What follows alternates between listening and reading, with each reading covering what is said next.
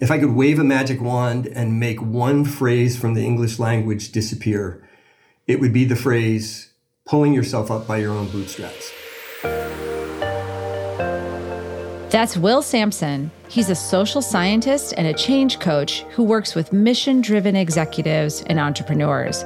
But 3 years ago, Will had what he could only describe as a life crash, and it made him live very differently in the world. I think people who go through these significant bottom moments find that if they can reach within themselves and use the people around them, they're capable of incredible change. On this episode, we dive into Will's big crash, why it happened, the ways it reshaped his life, and how it formed his mission to disrupt the self-help industry.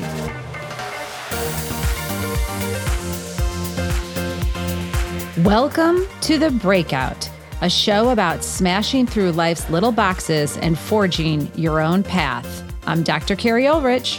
And I'm Kelly Gunther. Carrie and I are HR and talent specialists and best friends. We've spent more than 25 years helping organizations navigate change and get the best out of their people. Come on, we know change is hard, but staying the same can even be harder. On The Breakout, we prove that you can escape expectations, and best of all, we show you how. I try to bring the best of my coaching experience and my experience as a trained researcher together, and I get to work with mission-driven entrepreneurs and executives who want to do well and want to do good. So the people I work with understand the need to do well in the world and to be resilient, but they also want to leave the world a better place. Will's story is rooted in the idea of giving back, but it took a significant transformation for him to realize that this was his main mission. To understand what got me to this place, you almost have to look at my life in two different ways. First of all, what I've expressed here is pretty much the grand narrative of my life. I've been looking for community. I've been building communities. I've been a part of trying to make the world better as long as I've been around. I can tell you stories of like organizing neighborhood kids for a shut-in. She had a pet squirrel, and I helped organize the kids we gathered acorns and brought nuts to this neighbor. So it's something that I've been doing all along. You got to tell us, how old were you with squirrels? I just got to hear, I just want to see a little Will gathering the neighborhood kids. Absolutely. There was a dear woman who lived at the end of our street, and she was kind of one of the eccentrics of the neighborhood. She kept pet squirrels. And I remember my mom telling me that this individual was not well, and she was having to have people come in and care for her. And I was sitting around with friends, and I thought, well, who's caring for her squirrels? Who's making sure her squirrels are cared for? I think I was 6 years old probably at the time, but early on I realized this was a way that you could care for people. And, thankfully I grew up in a community where we recognized that we were all in it together. And so it was just an expression of my early mind of how I could maybe help heal the world just a little bit.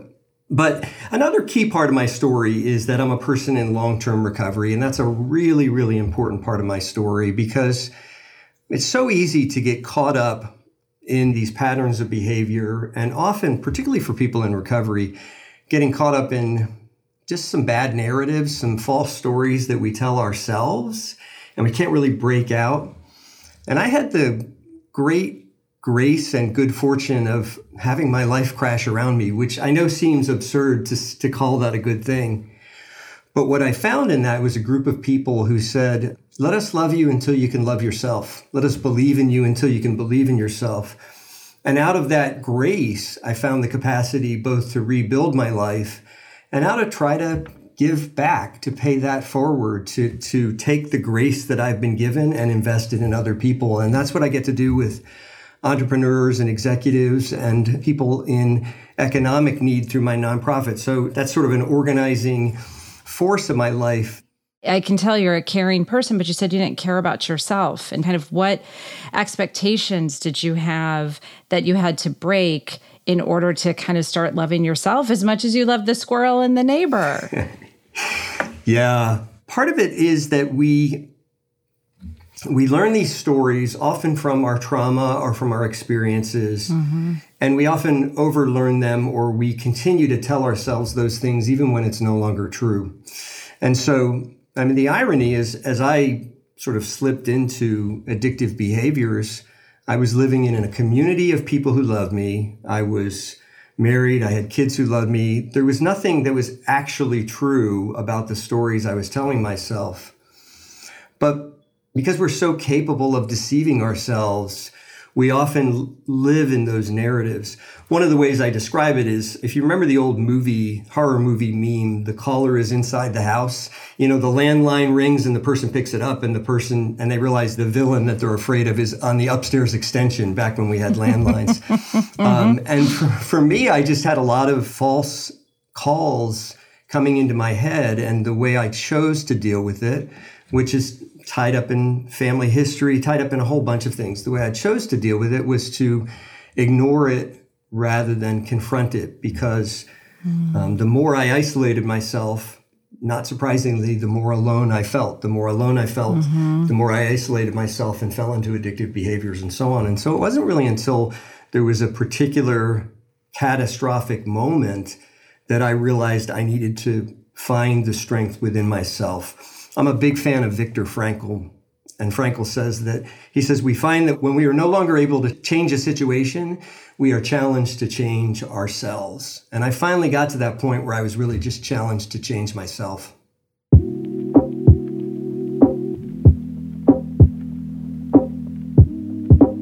Will is this kind and caring person with a loving family, and yet he was being so unkind to himself. You know, he said we are capable of deceiving ourselves, and a lot of the false things coming into our head. It doesn't necessarily have to be an expectation placed on us by someone. It can be just the stuff in our head, and we just allow that to continue and fester and not deal with it. We're capable of telling ourselves these just incorrect stories.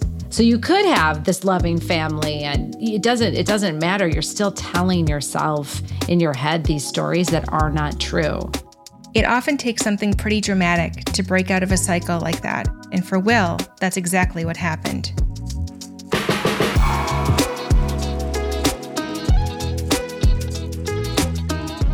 Like a lot of people with addictive behaviors, I had law enforcement who was more than happy to share with me the things that I was doing wrong. I'm not trying to be a smart aleck or anything, but I ran into some legal troubles, and I had to pay some consequences. I had been driving under the influence. I was going to spend 5 weeks in jail. There was just no way around it. I had done it. I had hired the best attorney. There was no way around it. But because I had found this community of people that were willing to invest love and belief in me, on the day I was sentenced, I actually had 18 people in the courtroom. And I was the last person to get sentenced that day. And the judge was kind of looking out, trying to figure out why there were still all these people in her courtroom. And my attorney explained, well, they're here to support Mr. Samson, Your Honor. And it was like a movie script at that point. And I would think I was making these lines up if I didn't have tons of witnesses. But she looked right at me and she said, you're very fortunate. Be sure to lean on those people when your time with us is done. And so, a few weeks later, when I walked out of confinement, I had this group of people to lean on and to help me. And this was right at the start of COVID as well. So I had this, suddenly I had this group of people to support me. I didn't have a whole lot of other places to go. So I was able to really work on, first of all, just absorbing the love and belief, because I think that's true for so many of us. We have a hard time believing in ourselves first. And then when we can internalize that love, then we get to the point where we can fully own our own story and our own actions and our own self-care. But often we are broken, and this was certainly true for me, we're broken in a way that we can't really access the love that's available to us. So that's sort of a long way to answer your question, which is I did two things. I let myself be loved, and then I let myself love myself. I learned how to love myself. It was that combination of letting myself see the love around me and then beginning to tell myself the truth and beginning to tell myself loving stories. So many people, as you well know, and we can look around, don't love themselves first. And to quote RuPaul, if you can't love yourself, how the heck are you going to love someone else? Give us the ending of like, what has changed for you? The short answer is kind of everything. And I think people who go through these significant bottom moments find that if they can reach within themselves and use the people around them, they're capable of incredible change. And so my mind, my body, my spirit have all gone through massive transformations over the last 3.5 years. But what I would say more than anything is what has changed is the way I see life and the people around me. So rather than seeing life as a challenge or this slog, rather than seeing myself, what was it, Sisyphus, was he the Greek god who kept pushing the rock up the hill? Yes, the rock up the hill. Yep. Exactly. Yeah. So rather than seeing myself as Sisyphus, I now see myself as, my life is like a party. I'm surrounded by people who love me. I'm surrounded by people that I get to do fun things with. There's the quote on my board right in front of me says, "Are we having fun today?" I mean, I have changed my perspective on life. And that's more than just being positive or kind of talking yourself into something. There's incredible research behind it. There's a researcher at Cambridge, her name is Simone Schall, and they did this really interesting experiment where they interviewed people and they asked them about their level of social support. Like how supported do you feel in the world? And then they showed them a hill, which is about as concrete and objective as you can get. Like a hill is as steep as it is. But based on how supported the individuals felt, they saw the hill as either less steep or more steep. So if they felt like they had people that were going to help them climb the hill, they said, "Oh, that's not too bad. I can do that." And so what's changed for me is I just bask in the support of the people around me because I am blessed to be surrounded by an amazing team. I call it my life team. I'm blessed to be surrounded by an amazing team of people who invest in my life because I invest in theirs. So I get to kind of move through life as part of a community, not as this individual trying to find meaning in the world. How did you change that mindset? And it's not like you said, just saying, I'm going to be positive today. For me, it starts in the head. Obviously, we have to understand we want to change something. Just the very word itself, mindset, means that we conceive of something we want to change. But it's often true, and this is true certainly with the clients that I coach as well, that we often go from mindset to habits. And there's actually a problem with that. The research says that we tend to stick with the habits that resonate with who we are. So I'll give you a specific example of this. The Journal of Sports Science, they looked at people who described themselves as athletes, and they recognized that they are more likely to go to the gym, work out harder, they take advantage of their health in all the other areas of their life because they have taken on the identity of an athlete. And so for me, it went from my head really to my heart, and I began to take on the identity of a person who grows. I took on the identity of, actually, athlete was a really important one for me. So when I was trying to put my body back together after too many years of not, good care, I said, I'm an athlete. I have the fit, muscular body of an athlete. I told myself that every morning. And I do more now than I used to, at least. And then I moved into the creation of a set of habits. Even there, it was important to realize that it was a little bit of time. So as we entered the pandemic and everything sort of fell apart, part of what I was doing was just holding on. And I was helping to organize online meetings for people in recovery. I moved my coaching practice from in-person to online. And about a year into the pandemic, I realized, I was kind of beating myself up one day and telling myself stories that I would never say to anybody else, like telling myself, "Oh, you're horrible, you don't stick with things, blah, blah, blah, blah, blah." And I said, that's not true, actually. I've been doing this service position in the recovery community for a year now. I've been helping coach clients. So that's not true. So what could be true for you? Well, I can go to the gym, once a week. So I started once a week. And over time, over the last 2 years, I built a steady growth of habit stack where I now have a series of habits that kind of hold together. But again, not because I went from my head to my gut, not because I went from thinking about something to the habit, but because I went from thinking about something to changing my identity to then taking on habits that match that identity. That's such an interesting point, because you're right. Most of us go from, okay, I got to lose weight, and therefore I'm just going to do five exercises a week, or athlete. This is what an athlete would do. What, Will, was one of the hardest things to get past while you were doing this? Why was it difficult, and how did you get past it? Yeah, probably the hardest thing to get through was changing the way I presented myself in the world from a sort of a career and a finance perspective. You know, I described myself before all this as successful-ish.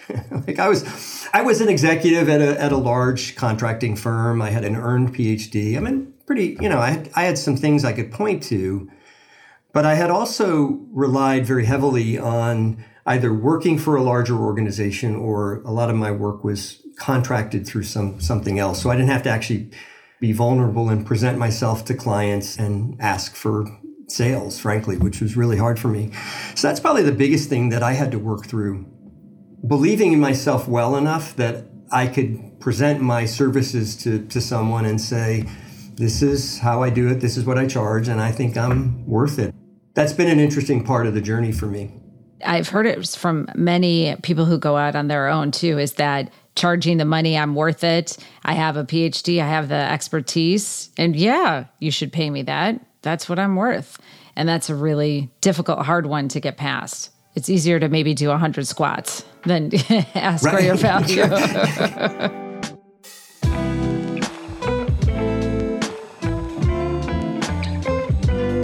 While it certainly was not easy, the shift in Will's perspective was enormous. The new thing for me is that intermediate step from mindset to habit. You have to figure out your identity. So for him to say, no, I am an athlete. And then I realized that's what Kel and I do. We do act like we're a big company.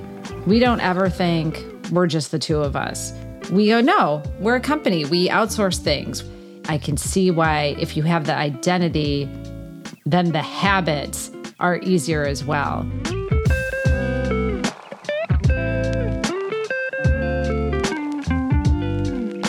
Once Will started telling himself a different story, everything changed. And he also began to focus on the crucial part of his transformation, the idea of interdependence. Maybe you can talk a little bit about that interdependence. Why is it so key to thriving? There's at least two answers to that question. The first one is it reflects our ability to accept what is, to accept reality. Here's the reality. From the time you woke up till the time you went to sleep, and even in the hours you were asleep in bed, you were dependent on other people. They kept your lights on, they kept the power going. When you put gas in your car, a dozen people played some part in getting that gas to the gas station and helping you be able to purchase it. Stephen Covey, if you remember Covey from 7 Habits, he said that trying to go through life independently is like trying to play tennis with a golf club. The tool is not suited to the task. And so one of the main reasons I focus on interdependence is that it's just a better reflection of reality. I listen to a lot of podcasts. I listen to a lot of successful people. Obviously, I work with some very successful people. And what I find interesting is that often you'll hear this entrepreneur, and that entrepreneur will talk about their success, and I can always kind of hear it like you're waiting, because sooner or later you're going to hear the story of that person that helped them succeed, or those people that helped them succeed. The best example I always tell is of Richard Branson. We think of Branson as this amazing self-made billionaire, and he is a billionaire. It's also true that when Richard Branson was 23, he went bankrupt. And his mom was there to mortgage her home, keep this tiny little record store in East London afloat so that he could go on to be the Richard Branson that we know today. And so, you know, one of the reasons I talk a lot about interdependence is that it really helps reacquaint us with the reality of the world. We live in a network of mutual dependence with the people around us. But the other reason is that it really helps, particularly for my coaching clients and then also for me and how I show up in the world. It helps me realize that I don't have to do this alone. Can you imagine the CEO of a major corporation filing the tax forms or filling out the HR policy or something, right? You'd say, well, that's crazy. And yet when we become CEO of our own life, we think we have to do everything. And that's crazy. That's just nuts. And so the other reason I focus on interdependence with my work with clients is it really helps them understand that they don't have to be good at everything. If you can be good at more than one thing, you're exceptional. And then around us, we have these life teams. We have these groups of people who are willing to help us to really create the life that we desire, create the outcome that we desire, and hopefully leave a better world behind. I was just thinking when you were talking, Will, of how many times we say he's a self-made billionaire, self-made millionaire. And you're not a self-made. You just didn't do it in a vacuum. And you talk about that you want to disrupt the self-help industry. What needs disrupting with that? What's your mission to disrupt it?